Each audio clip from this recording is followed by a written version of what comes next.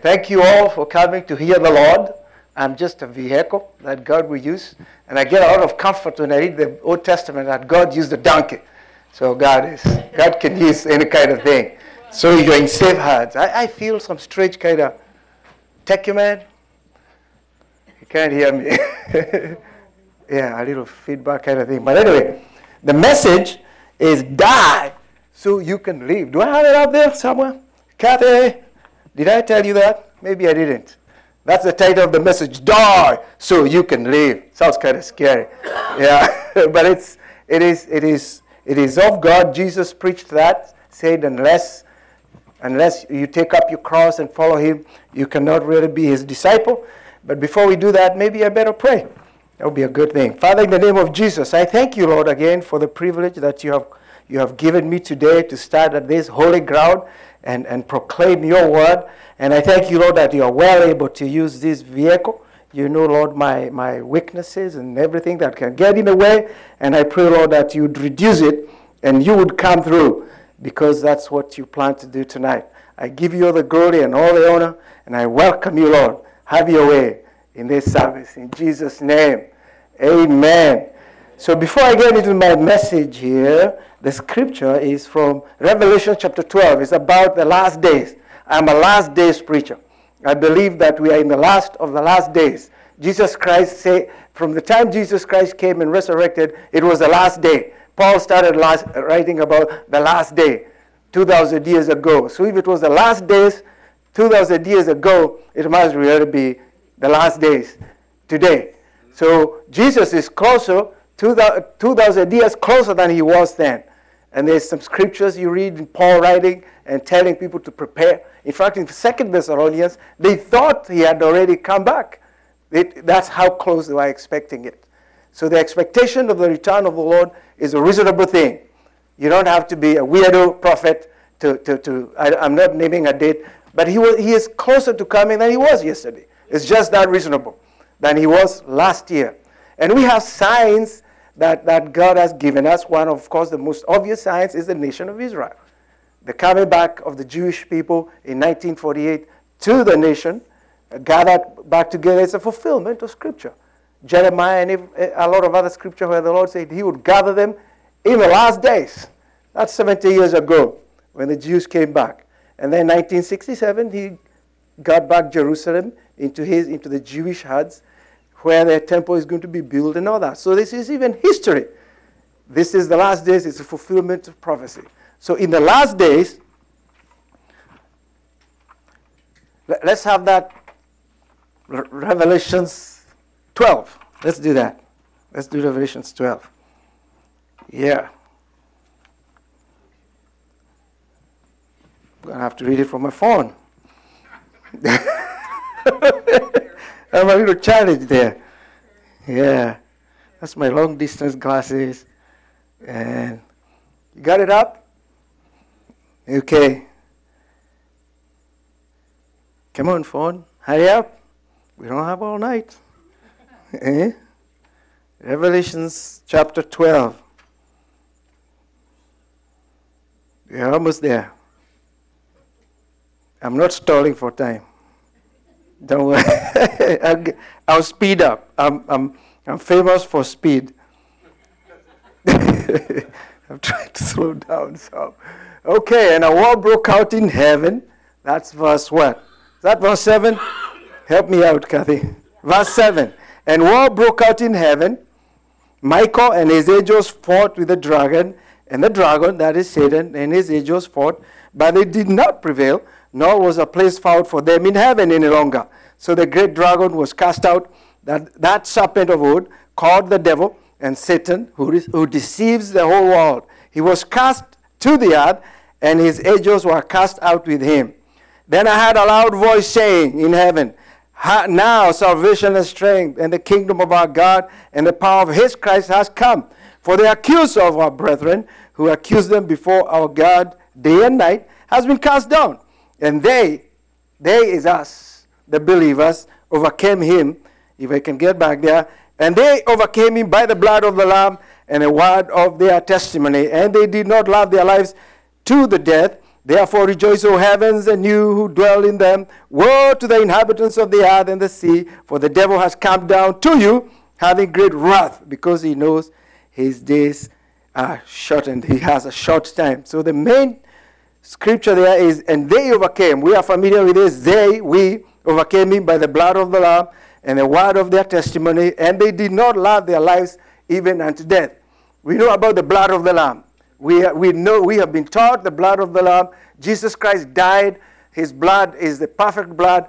Devil can't cross that line. If you plead the blood of Jesus over your family, over yourself, over whatever is under your responsibility, the devil cannot cross that line. It is the blood of Jesus. But the trouble we have, and of course we know about the word of our testimony. We are a confessing church. We confess the word of God. What God says, when you say it, there is power to it. Jesus Christ said that his words are spirit and they are life. So when you repeat what Jesus has said, it is spirit and it's life. It's a mystery, but it's truth. That you're speaking the words of God, the same Jesus who spoke the words into existence. If you speak what he speaks, then it has life in it. You are participating, you are the mouth of God. So we have those tools that are guaranteed, because they are guaranteed on the blood of Jesus, who is perfect, the word of his testimony, which is perfect. The trouble we get is this thing: they did not love their lives even unto death. I'm not going to be asking you to die soon, literally die. I don't have a gun on me, so you're all safe. But we are familiar with dying to self, dying to the flesh. But and this is something we have been taught. But to overcome in the last days, we are going to have to step back up a little. I started last Saturday talking about how Jesus Christ was talking to a gentleman who came to him and said, "Hey, tell my brother to give me my inheritance," because he's like another brother. They were given the trusteeship of the property, and he will not give his younger brother. And it would seem reasonable that he would ask for somebody to get my brother for me. It's our inheritance. Dad is gone, but he's holding on to it. But Jesus called it covetousness. He said, beware of covetousness. Yeah, I'm not here to decide between you and your brother, something to that effect. And I explained that the issue is not that the money is wrong or the inheritance, he is not entitled to it. The issue was, this gentleman had an opportunity to talk with the King of Kings. God had come down in person. A privilege most human beings do not have, where God walks in the flesh and stands before you, and you chat with him face to face. We talk to him through the Holy Spirit, but it would be sure nice to have him face to face, which is what this gentleman had. But this thing of the inheritance, which is a right thing, it's a legitimate claim, was getting in the way of a more important business, which was to do business with God. God coming down to your house has some business he wants to do with you. So the nice thing to ask him would be, "Lord, what can I do for you? Welcome, Lord," and talk to him and hear what is on his heart. Because he loves you, he's the creator, he's smarter than you, he knows the end from the beginning, and there was something he would have wanted to communicate to this young man, but this thing that is a legitimate thing, it was getting in the way. So this is what the heart really of the message the Lord has for me to communicate. That the real battle in the last days for good believing people like us will not be you being tempted to go and kill your neighbor, because you won't do it. You good people, don't kill your neighbor. The Bible says don't do it. You won't be tempted to go do some obvious sin, steal, rob a bank. It will be a good thing. It's a saying that the enemy of God is not really the bad, it is the good. Because the God thing is the thing you're supposed to be doing, but these are the good thing that is taking your attention away from God. So that thing that is your right, you will have to give it up to do battle for yourself, and especially for your children and your grandchildren. Because the enemy is really after the next generation. He knows he probably cannot get the people who are mature now. You know the way, you know the truth, but you have children behind you. You have teenagers behind you who already think you're a little weird and you're not very smart and you're a bit of a hypocrite, and the devil is going to use that, right? Yeah. And you have grandchildren who believe you, but they also see a little thing that you do at the side. Those are the people he's after, because he wants to fill hell with them. If he can't get you, he's going to use you to get the generation behind you. And for their sake, the Lord is saying, die. Die completely. Give up your rights. And then fight. This is how you're going to overcome. And because you're going to give up your rights. If you have no rights, then there's nothing the enemy can throw at you. Because he takes what is rightfully yours, and you're not fighting. You're just letting it go. Because you're focused on the fact that you're taking your children, your grandchildren, whatever, people who are under your care, with you to heaven. This is what the last days is about. It's about taking folks with us to heaven. And the devil wants to take the maximum number of folks with him to hell. Because once Jesus comes back, the gate is closed. You cannot change your mind. It is too late. And then we have millions of years after that. And it is real. It is not some metaphorical thing where you sit and play a guitar or a harp. It is a real life. It is more real than this world that we are living. And the suffering is real. And the joys in heaven are real. But the difference is here in this life, we can change your mind anytime. You're going off doing the wrong thing, whatever you want to do, like a prodigal son. You change your mind, God comes for you. You're forgiven. The Bible says, if you confess your sins, He is faithful and just to forgive you and cleanse you from all unrighteousness. All sin, He forgives. The only one, of course, is if you curse at the Holy Spirit, which most people would not do. You'd have to be off your mind to go shaking your fist at God. But every other sin, killing, doing whatever, you repent, God forgives you. But that is the season of grace that we are in that will be shut down when Jesus shows up. And He's showing up, maybe not next week, but maybe next week. You know? yeah. If He did, you would want to take the maximum number of people with you. So this is really the heart of the message. That you die to what is rightfully yours so that you can rescue what is more important. And for example, you'll see back in the Garden of Eden, Adam and Eve in a perfect world, protected by the presence of God. Don't know nothing about evil. The devil cannot hurt them, except he can trick them to walk out of the goodness of God, to walk out of the garden. The devil, like I said, cannot cross the bloodline. If God says, devil, you can't cross this line, he cannot cross. Right? He knows God, and he doesn't mess with God. But you're inside your house, and God has put a line, like Adam had. But devil across the line, the Bible says, I think it's 2 Peter or whatever, somewhere in the Bible, that he's walking around like a roaring lion, looking who he may devour. Most of the times he doesn't devour you. He really is a defanged lion. What he does is he gets you out of the Garden of Eden. Then your sin devours you. The consequences of your sin devours you. That's his main weapon. He's a deceiver. So this is what happened in the garden. Adam is there. They are having the best time of their lives. No sickness, no whatever. And then he comes and talks to them about this thing that he convinces them that they ought to have. This tree that is here, why? If God is so good, why can't you have this tree? And it's in the garden. And it's, right.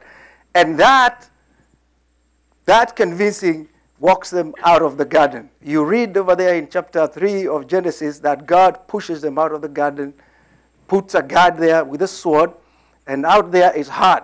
You're going to have to sweat. There's thorns out there and a lot of suffering. But the devil did not bite them. The devil did not devour them like a lion. He talked them out of it. Then we have another gentleman, if you read the book of Numbers, chapter 22, about there, called Balaam, a prophet. He was not a Jewish man, but he was a prophet. He could hear God. And the people in the neighborhood, in the nations, they knew he could hear God. So when the Jews came along, the Moabites decided, we need to hire this prophet who hears from God to cast the people. He tries, it doesn't work. But you know what he does? He teaches them how to get God to get them. He said, okay, I cannot pronounce a curse over you. God will not let me. Because he has put the bloodline. You cannot curse God's people. In fact, he says, I cannot curse what God has not cursed. However hard he tries. He would even try and it wouldn't work. But he went around and showed them, here's what you can do. You can get these people to worship an idol. And once they worship an idol, the very God that was protecting them will get them. Very easy. So he went and got the young women and all that. But the main thing is he got God. He got them out of the bloodline. This is what is the warfare that we are going to be facing when he says the devil has come down like a roaring lion because his time is short. What is time about? What is he fighting about? He's not fighting about his destiny. That's decided. He's going to hell. That's decided. He has no grace allowed to him. What he is fighting for is for you, and probably not you, because you're decided. It's for the people who are standing on the line, people who are looking up to you, and that's the people he's after. So let's get some more scripture. So that's the point, that he can get you across the line. And the tool he will use is not the evil that you cannot do if you're in your right mind. So I said that, so I got to read some more scripture. Let's see another gentleman that I had in my scripture.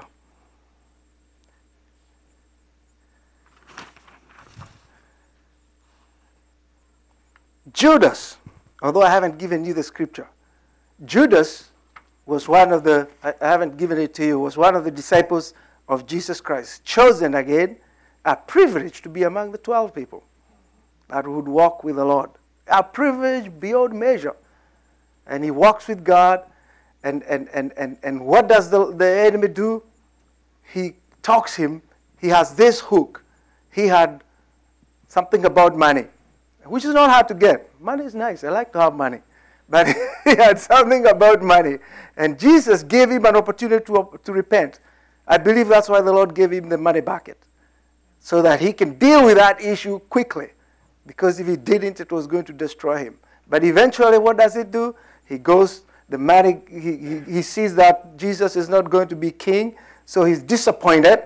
So he's going to try and take a cut when he can. Goes to the high priests and stepped across. As long as he was under Jesus' care, he couldn't be touched.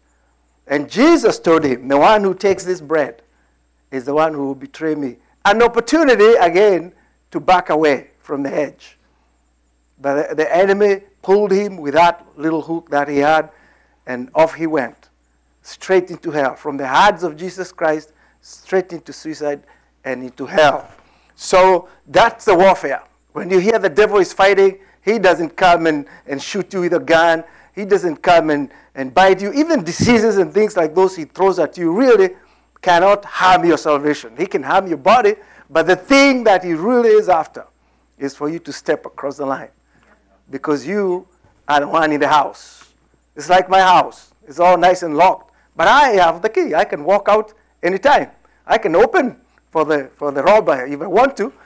I can go out and freeze in a code if I want to. Probably not.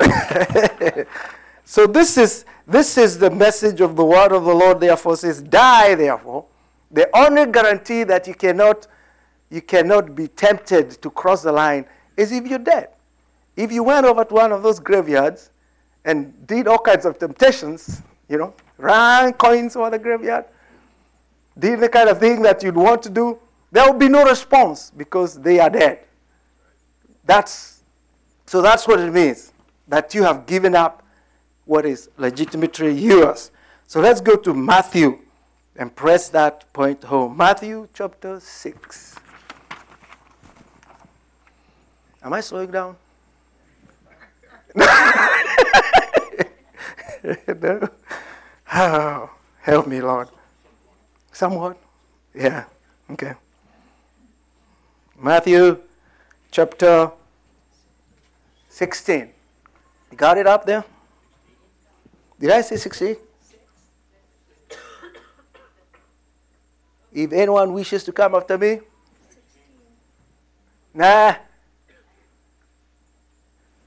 The one that says Then Jesus said to his disciples, 16:24? 16:24.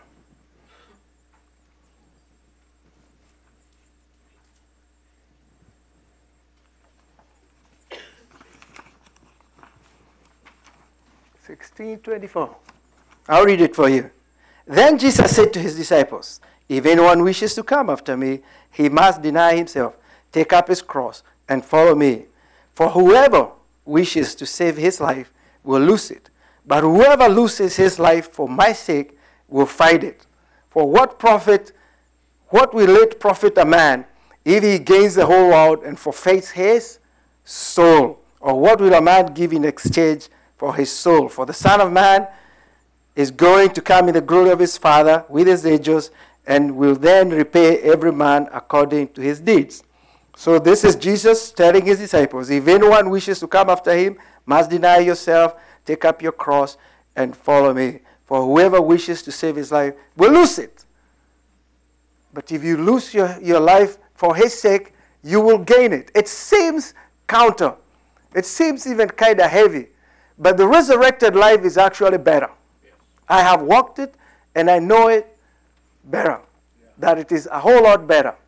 I remember back yonder, long time ago, when I was newly married, that for the first number of years in our lives, I could be quite a cranky husband. I was.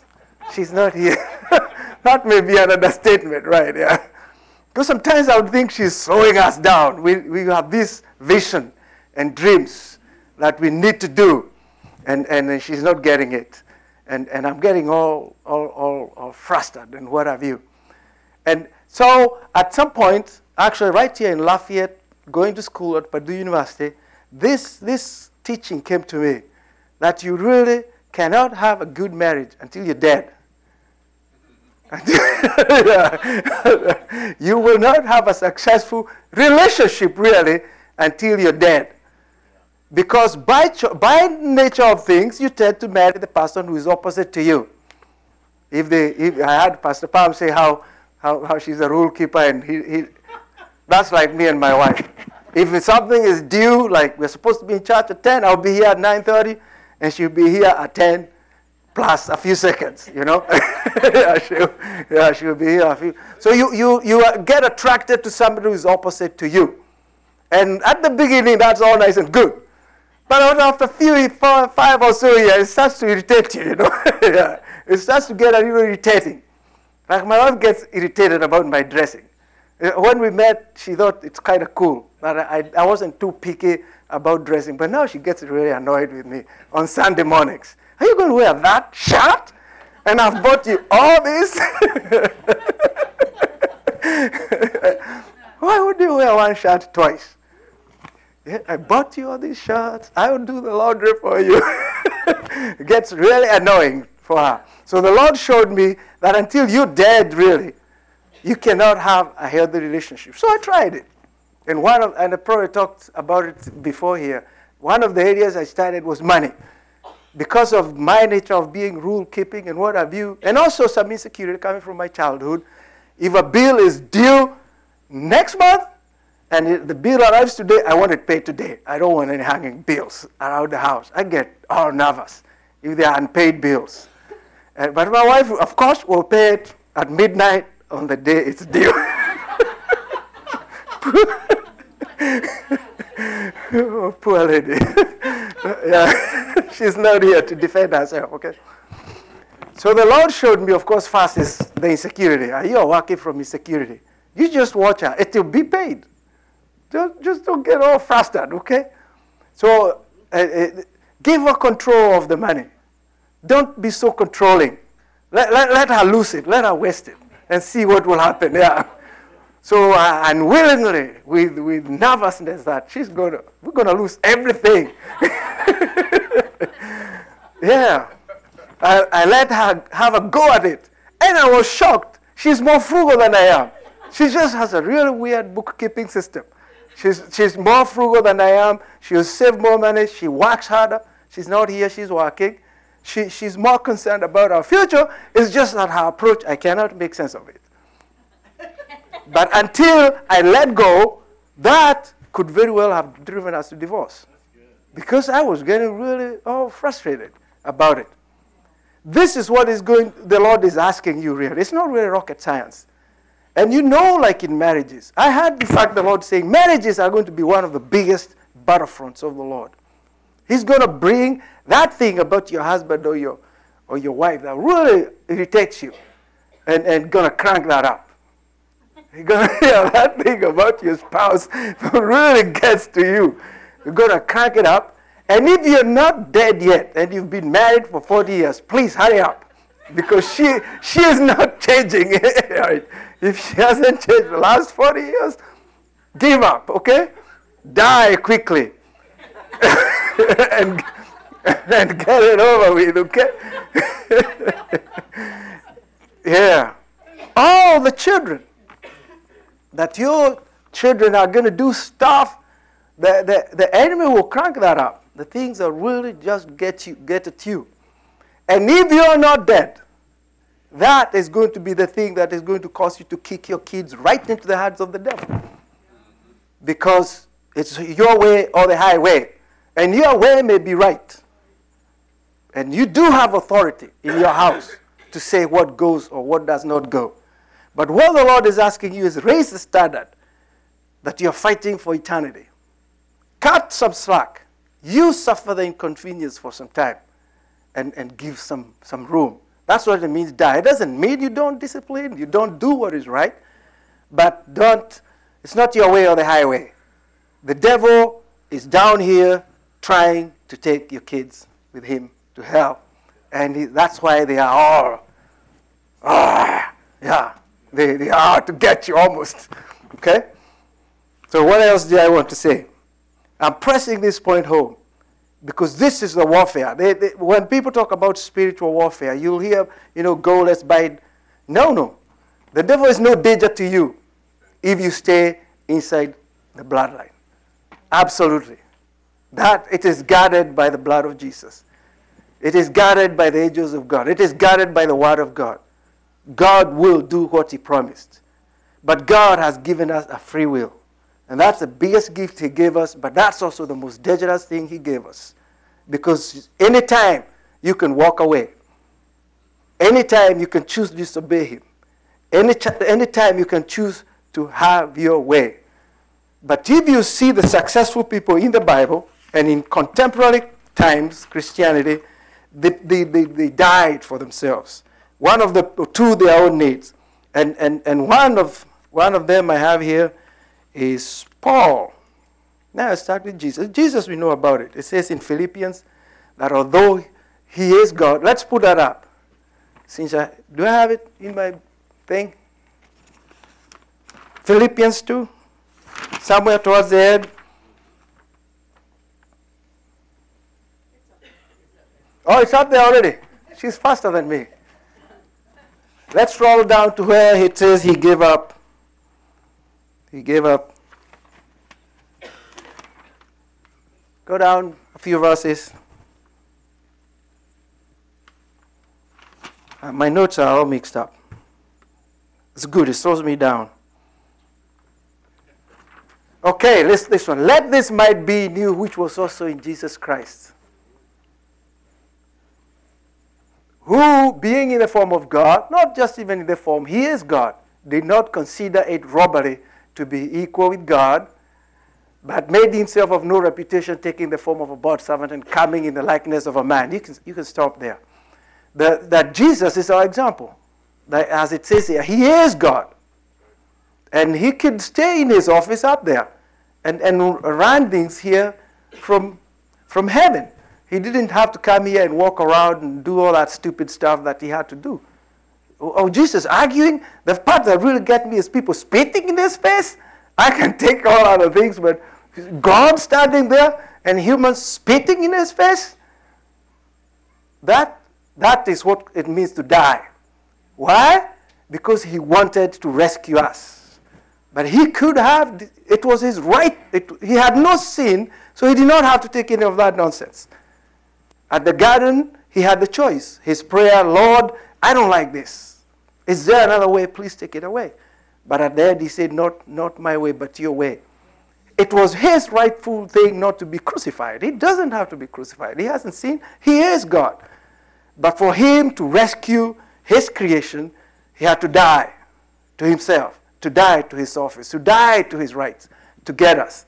Another one that we have is Paul. I don't know whether I put that one up. Yeah, 1 Corinthians 9, chapter 3.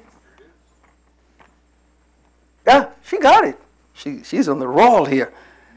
This is my defense to those who sit in judgment. My defense to those who examine me is this, he says. Next. Do we have no right to eat and drink? Next. Do we have no right to take along a believing wife, as do also the other apostles, the brothers of the Lord, and Cephas? Is it only Barnabas and I who have no right to refrain from working? Go on then to the last part there, where he says, but we did not. Skip all the way to verse 12.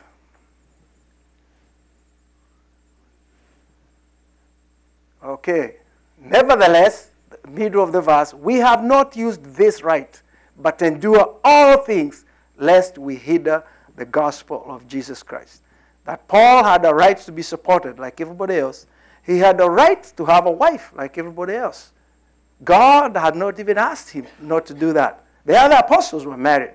But he and Barnabas, because of their unique calling to take the gospel to the Gentiles, to be on the road all the time, couldn't do that. It was not practical so he accepted that sacrifice to not be married. And when he went to the Gentiles, especially to Corinthians, they misunderstood him to be in it for the money. That he's preaching this because there were other people doing stuff, religious stuff for the money. So he chose to work. In some places, Paul would not take an offering. He chose to work as a tent maker. Why? He chose to die for himself because he had us in mind. The gospel would not get to Europe and then to the rest of the world if Paul did not lay down his life and his rights. He had the right to be supported. He had the right to have a family, but he gave that up. And was there a benefit for him? Of course there was. You read him writing letters out of jail, telling us to be joyful because he was so joyful. Because he had fulfilled the call. He had run the course. He knew he had fulfilled his destiny.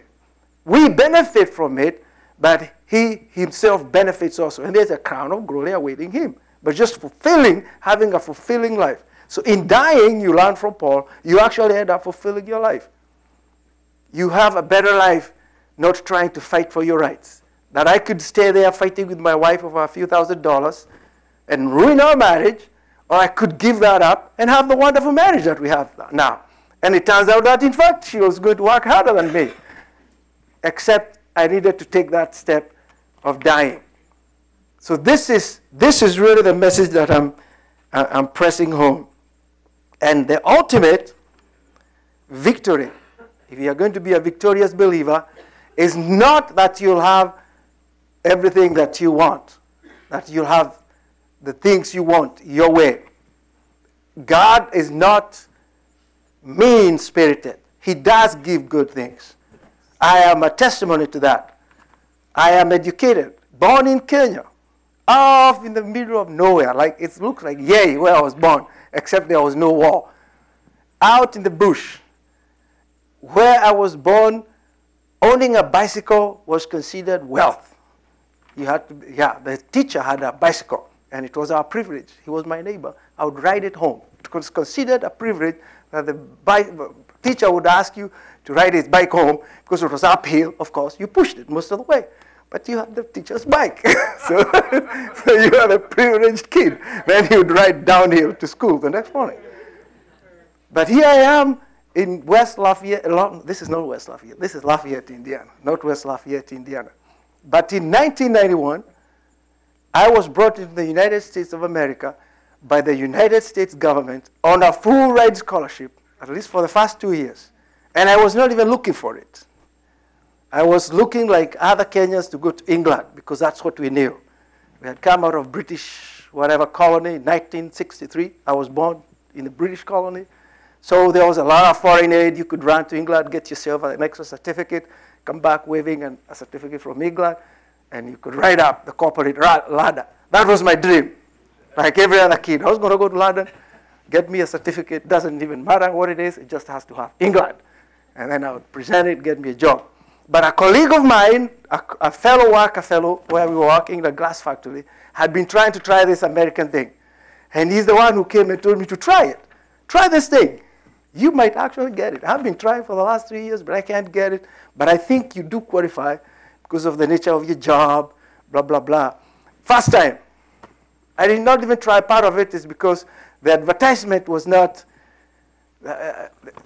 there's a whole list of things to do, everything on the board there. And over there, back then in Kenya, things were a little slippery. You have to know somebody who knows somebody. But the Americans advertise it like, and you write to this post office box, and if you meet the following conditions, you're accepted. And I wouldn't apply because I thought they haven't given any names of the people you need to know so that I can go find people who know these people. So, but he told me he had traveled a bit. He told, no. These Americans are straight. If they put it like that, you get it. So I applied. My point is, I wasn't even trying, really. But God, I believe it was God. I wasn't even praying for that. God provided that supernaturally. I know why he did that, because he has called me to be a preacher. And I needed to come to Purdue University to learn the Bible. This is a strange thing to say, but that's what God had in mind. I needed to come to Purdue University, take an engineering degree for me to learn the Bible. It's a strange way, but God has strange ways of working. Like he taught Moses by taking him to be a shepherd out there in the back of the desert. That's how he learned how to lead a nation. So in my case, I needed to come and study a lot of engineering, but it had nothing to do really with my calling. I'm called to be a preacher.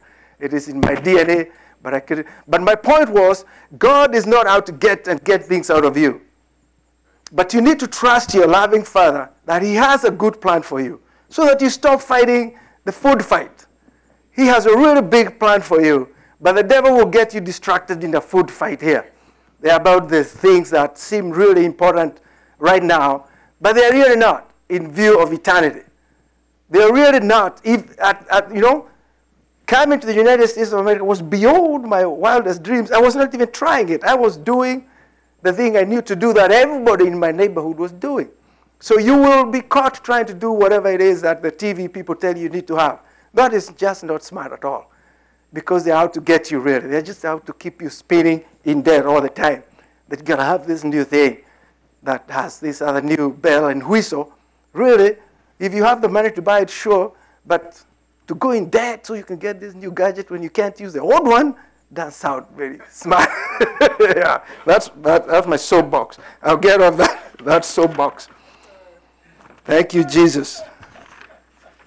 So die to what? I have said that over and over again. Die to your legitimate rights. It is not dead if you are giving him something that is not yours, right? You're not giving up anything if it was not yours in the first place. Die to a legitimate right. Jesus has taught us by saying, not my will, but yours. And there's faith in it that our God is able to do exceedingly abundantly above all we can ask or imagine. And I felt very strongly, like I'm repeating again, that the family is going to be one of the biggest battlefields. That people are going to have to die. And don't bail out. For goodness sake, die. It's uncomfortable. Your spouse is a jerk, if I may use the term. Yeah. But for the sake of the children, stay in. There is eternity at stake. And you young man, don't do drugs. It is so dumb. Just because pressure is mounting on you, then the enemy will pull you to do drugs and other stupid things. Yeah. What is he after? Not just to destroy your life here on earth, but to take you to eternity, to suffer forever. I know that there's pressure for young people. I have been young sometime. Boy, I'm no longer young. That the peer pressure thing is real when you're young, but run away from it. Yeah. This is not the time to impress your fellow kids. What do they know? They are kids like you. They are following whatever is the speeding at that time, and the devil is speeding you. So young people, don't do that stuff they're telling you. Don't claim to be a woman if you're born a man. That's just so dumb. You have to have a PhD. You have to go to Purdue to get that confused, right? Yeah.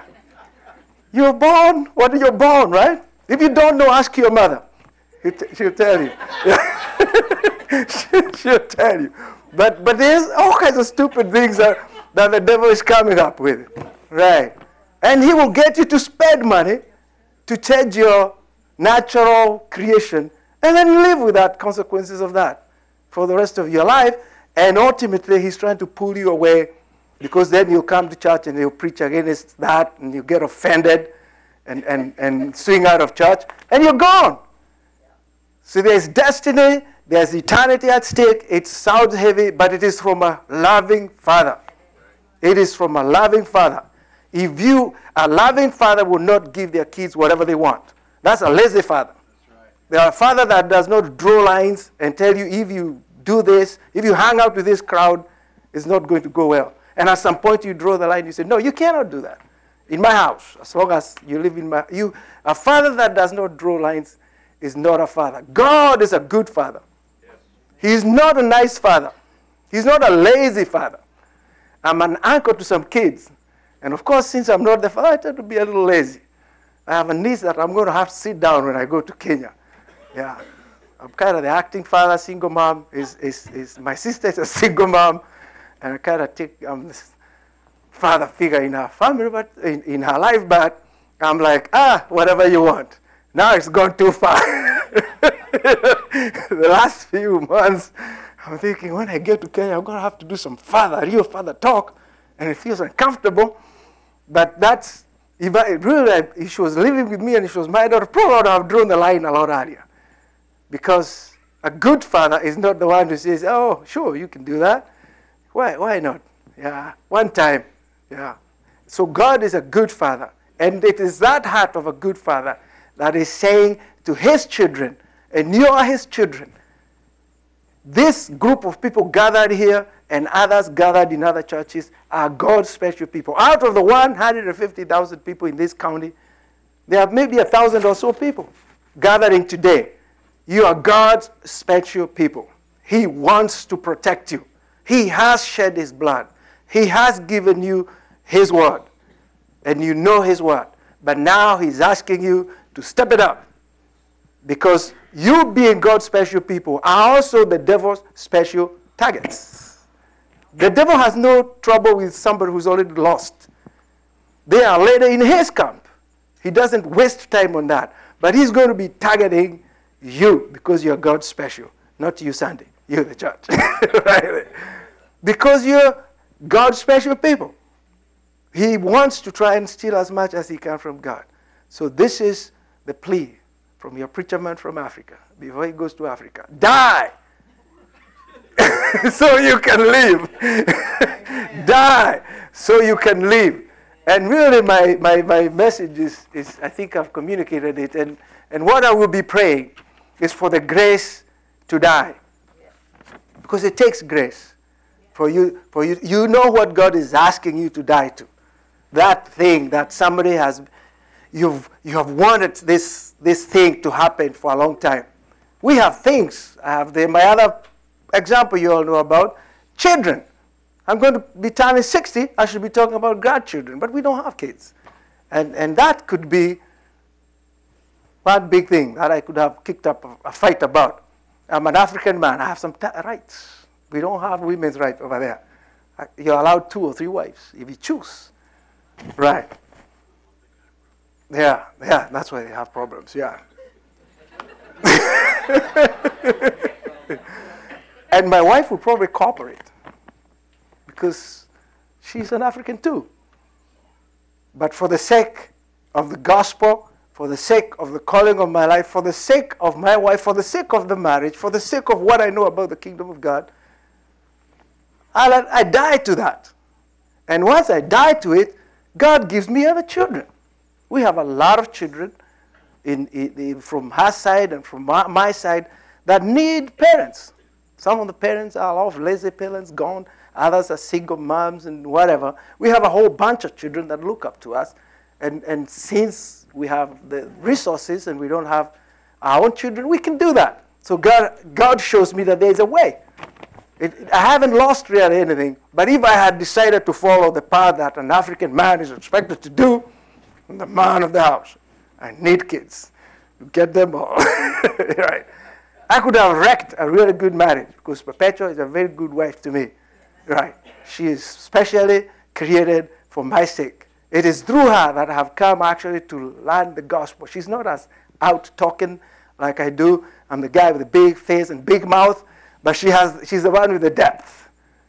She's the power really behind the throne.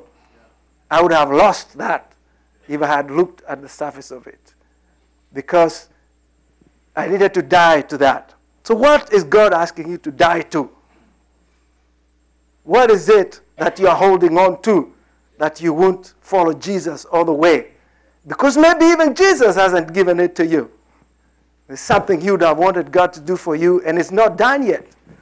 And you have been a faithful servant and serving, and it's not here yet. God is asking you to die to that, not because He's mean-spirited, but in fact because the resurrection life is better. That He has something for you. He has eternity for you. He has a big work for you to do. He has a big blessing for you to do. But this thing you're holding on to, He cannot put anything into your hands. And it is rightfully yours. But He says, give it up as He gave it up for you. And as you give it up, you will live. He said, he who seeks to save his life will lose it. But he who loses his life for the gospel's sake, for His sake, will gain it. And I tell you, God will give you things abundantly above all you can ask or imagine. But let it be on His terms, please. He's a good Father. He doesn't want you suffering. He's not mean-spirited. But you have to trust that this good Father's terms are good terms. Just like you tell your children sometimes, no, you cannot have that. You cannot drive yet, because I know what will happen. Yeah, you're a little flaky right now. Right? You tell your kids that. So this is my message today. It seems a little hard, but it's a loving message. Give up what you need to give up. Each one of you know what it is. Die to that and come to the Father and say, Father, I want my life on your terms. I trust you. You are a good Father. And I believe that we are on the verge of revival at the Victory Christian Center. We are on the verge of filling this church and going over to that church that the mayor has not heard from God yet, but he's going to hear. Yeah. And we're going to feel that too, because of the glory of God, because of the presence of the Lord, because we will have died and allowed the resurrection life of God to flow in our lives. And now, if you have not crossed that line and received Jesus Christ as your Lord and Savior, this thing is real. I know there's a lot of, there's a bit of, the U.S. is a little like Kenya. I grew up in a Christian, no, it's not in quotes, it's a Christian home. My mother, my grandmother were all Christians, but the culture was a little religious. People went to church and did what they did, but when it came to things that really matter, you paid your bribe. Who you knew is what mattered, or how much money you had to give, or your last name is what mattered. So it is kind of confusing. And school was also really important. And my father and everybody else would press that. So I was thinking, if I'm praying God to get me education, but I can get education without God, I mean, why do I go to church? Because I was pretty good at school. It doesn't really, wasting so much time here. And what I hear at home is school, school, school, school. That's why we are praying God. That's why we're doing everything. So there's a bit of confusion. I see that in the United States of America the same way. There's a lot of religion, but it is also hiding the gospel from people, the person of Jesus Christ. There's the politics of it, right? That it gets all churned up in the media and all that hides it. Behind all that, there is God. And He's real. He is a person. Jesus Christ is not some force out there. Jesus Christ is a person, and even today he has a body. The Jewish man that walked the face of the earth. And he comes to our meetings. When we gather here, he comes to our meetings. And to the degree that you are open to him, he will talk to you. He has talked to me specific things about myself right here. And there is special grace when we gather together in his name. It's different than when I'm alone in my quiet time. I do hear from God. But there's a promise in Matthew 18 that where 2 or 3 are gathered in his name, he is there. Jesus comes here. But you have to be accepting it and seek and tuned to it, as it were. And he will speak to you directly wherever you are in life. And he knows it. And he loves you. So it is not religion. If you have not accepted Jesus Christ as your Lord and Savior, because you're tired of hearing, pray this prayer, and then it doesn't seem to work, try it for real. A relationship with a God who would shed his life, his blood for you. If you haven't done that, am I running late? No, hopefully not. If you haven't done that yet, I'm calling for salvation, if that's supposed to add this thing. If you haven't done that, please, I'm asking you to please come forward and do it. And it is not my prayer that will save you. It is not even the prayer really that saves you. It is because you have determined in your heart that you're going to believe this God. You're going to try a relationship with this God. And you're going to walk with him. He says, repent, for the kingdom of God is at hand. You're going to turn around and try and do life his way. And it is real. There are people right now in Pakistan who are willing to die for that Jesus. You have heard about the young girl, Aisha Bibi. They are hunting her like an animal. Because her and her family will not let go of Jesus. Because having lived under Islam, they know the difference. When you live in darkness, you know what light, how precious light is. Part of the problem we have here is this nation has a lot of light. If you go to places where there's darkness, then you realize how precious Jesus Christ is. Right. You saw the guys that they chopped, on YouTube. They cut their throats with a knife. All they had to do was reject Jesus. Why would they stay there if it's a fake religious thing? They stayed there because they have lived under a heavy yoke of religion. They know the difference.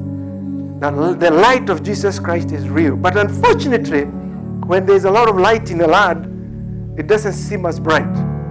The freedoms, the opportunities. It's a great place. And that can become a problem because then you don't see the light of Jesus Christ. But Jesus is real. And it's not going to always be this bright. And I'm not cursing the US. I love the US, but it is the gospel. Darkness will cover the earth. And a deep darkness. But you don't want to wait until then. So come forward if you want to receive Jesus Christ as your Lord and Savior. If you want to come back home to Jesus Christ. Come to this altar today. That's one call. The other call is you have some place you need the grace of God to die. There's a thing, maybe it's the spouse thing that I'm talking about, or some other thing, in fact, that God has not done for you. You have done all you thought you need to do, but it has not come through. And you're a little angst at God, and it's keeping you away from God. Come here and ask God for the grace to die to it. And believe God that He has something for you, that He has a life for you. Don't let that angst pull you away. The Bible talks about the root of bitterness that pollutes everything. If you let a root, it will pollute everything you do. You will not know when you have crossed the bloodline and stepped out of the Garden of Eden. You started off a believer, but this thing, angst, you have allowed to develop in you, could walk you right across out of the garden. So if you have such a thing, welcome to the altar. You're not coming to David, you're coming to Jesus, and Jesus will meet you. And Jesus is ready to provide the grace because He's a good God. Amen? Amen. I preached up a storm, spit at Bill and all that. Thank you, Jesus. Anybody? Nobody. Thank you, Lord. Father, in the name of Jesus, I thank you, Lord, that you're a good God, Lord, if I have said stuff and confused people, Lord, I pray, Lord, you unconfuse them and bring clarity, Lord. Lord, if I've painted you as mean and what have you, I pray, Lord, you'd correct that, Lord, because I know you are loving God. And Father, I pray for every person who's living with a situation, Lord, that they don't even tell people because it's just too difficult, Lord. That you'd give the grace, Lord. But you'd also give relief, Lord. You'd give relief to those difficult positions, Lord. You'd heal marriages, Lord. You'd bring that husband back who is being difficult, Lord, and cause him to turn around and take his place as the lover of his family, Lord, and lay down his life for his wife and children, Lord. Father God, I pray for that teenager that has become a thorn in the flesh for the family, Lord, because he has listened to the lies in the schools and on TV, and he's out to rebel to prove a point, God. That like the prodigal son, he would come to his senses. You'd knock him down, and he would come home and be the blessing and the gift that you called him to be. In Jesus' mighty name, amen.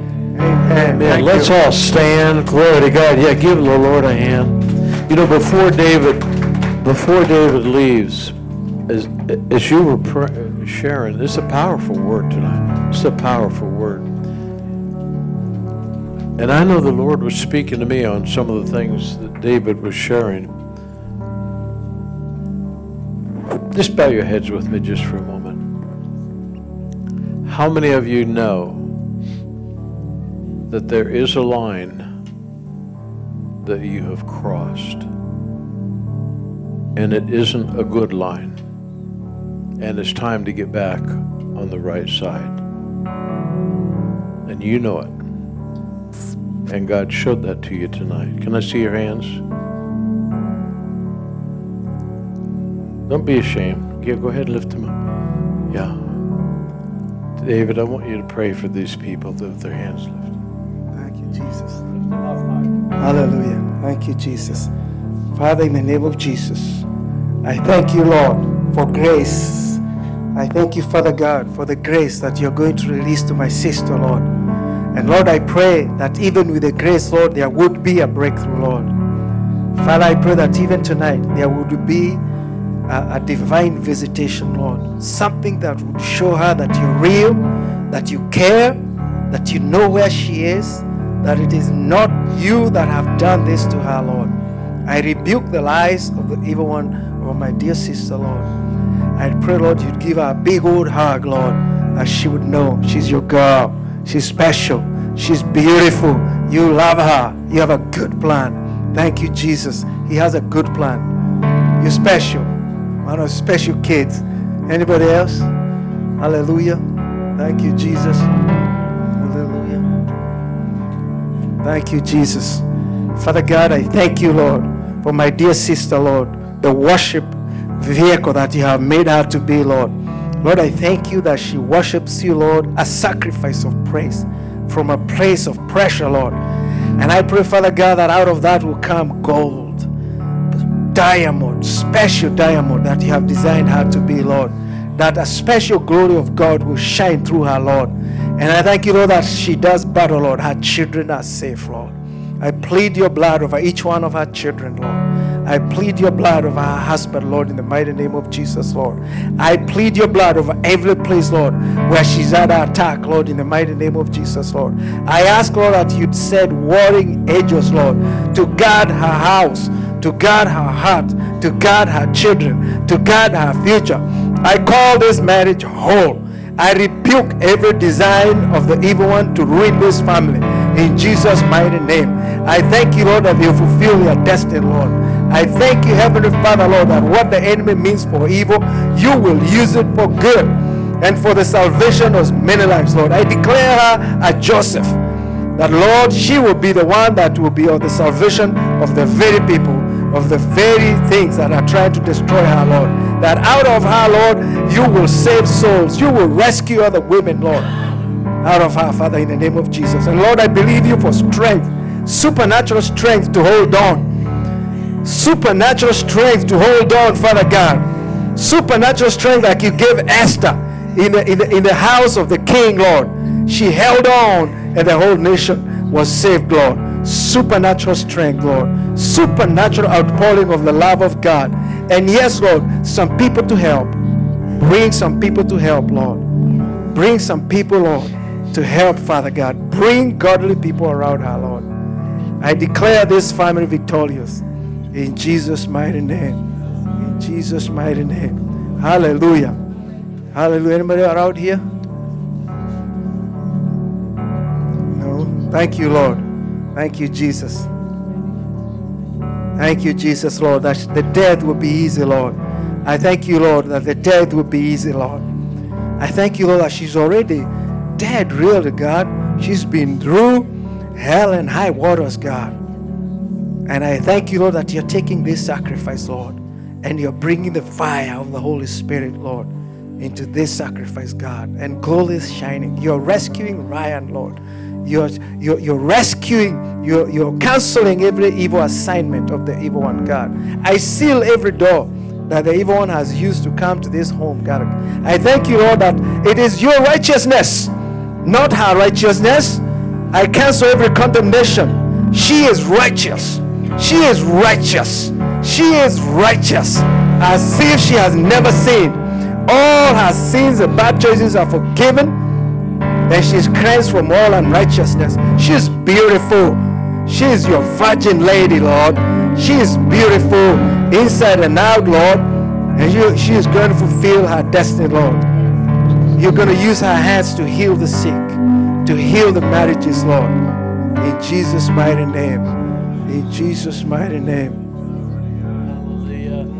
Let's stretch your hands out here toward David. We don't have Perpetua here tonight, but I believe they are a ministry gift. And I know David is an intercessor, but I believe God has such big, powerful plans for this couple. Father, we thank you for David and Perpetua. Lord, we thank you for your call upon their lives. Thank you for the ministry gift that they are. Thank you for the vision that you have placed within their hearts.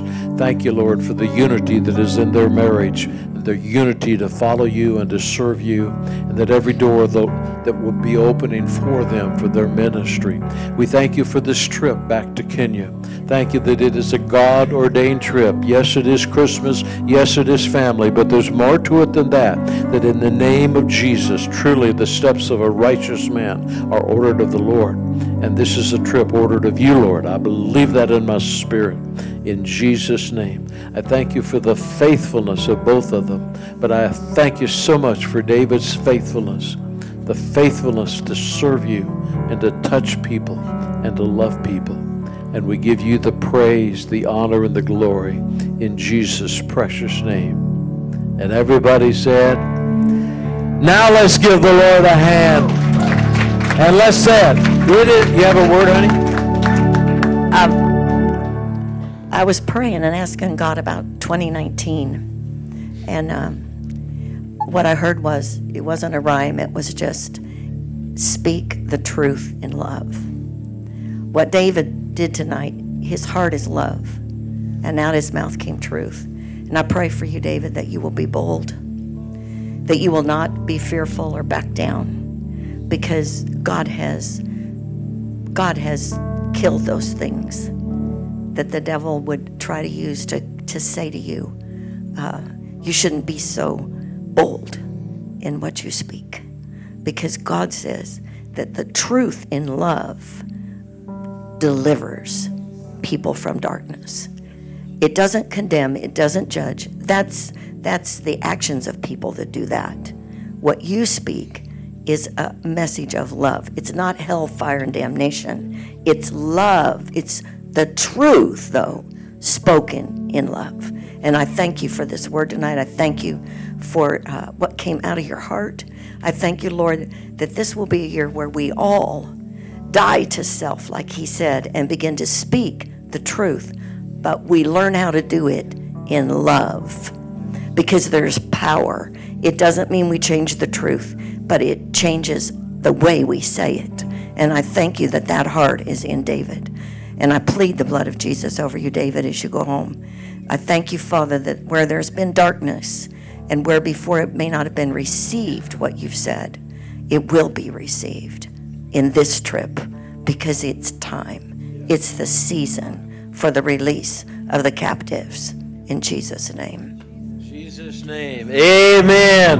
Well, now let's give the Lord a hand. Come on down and give David a hug. He's going to be heading for Kenya.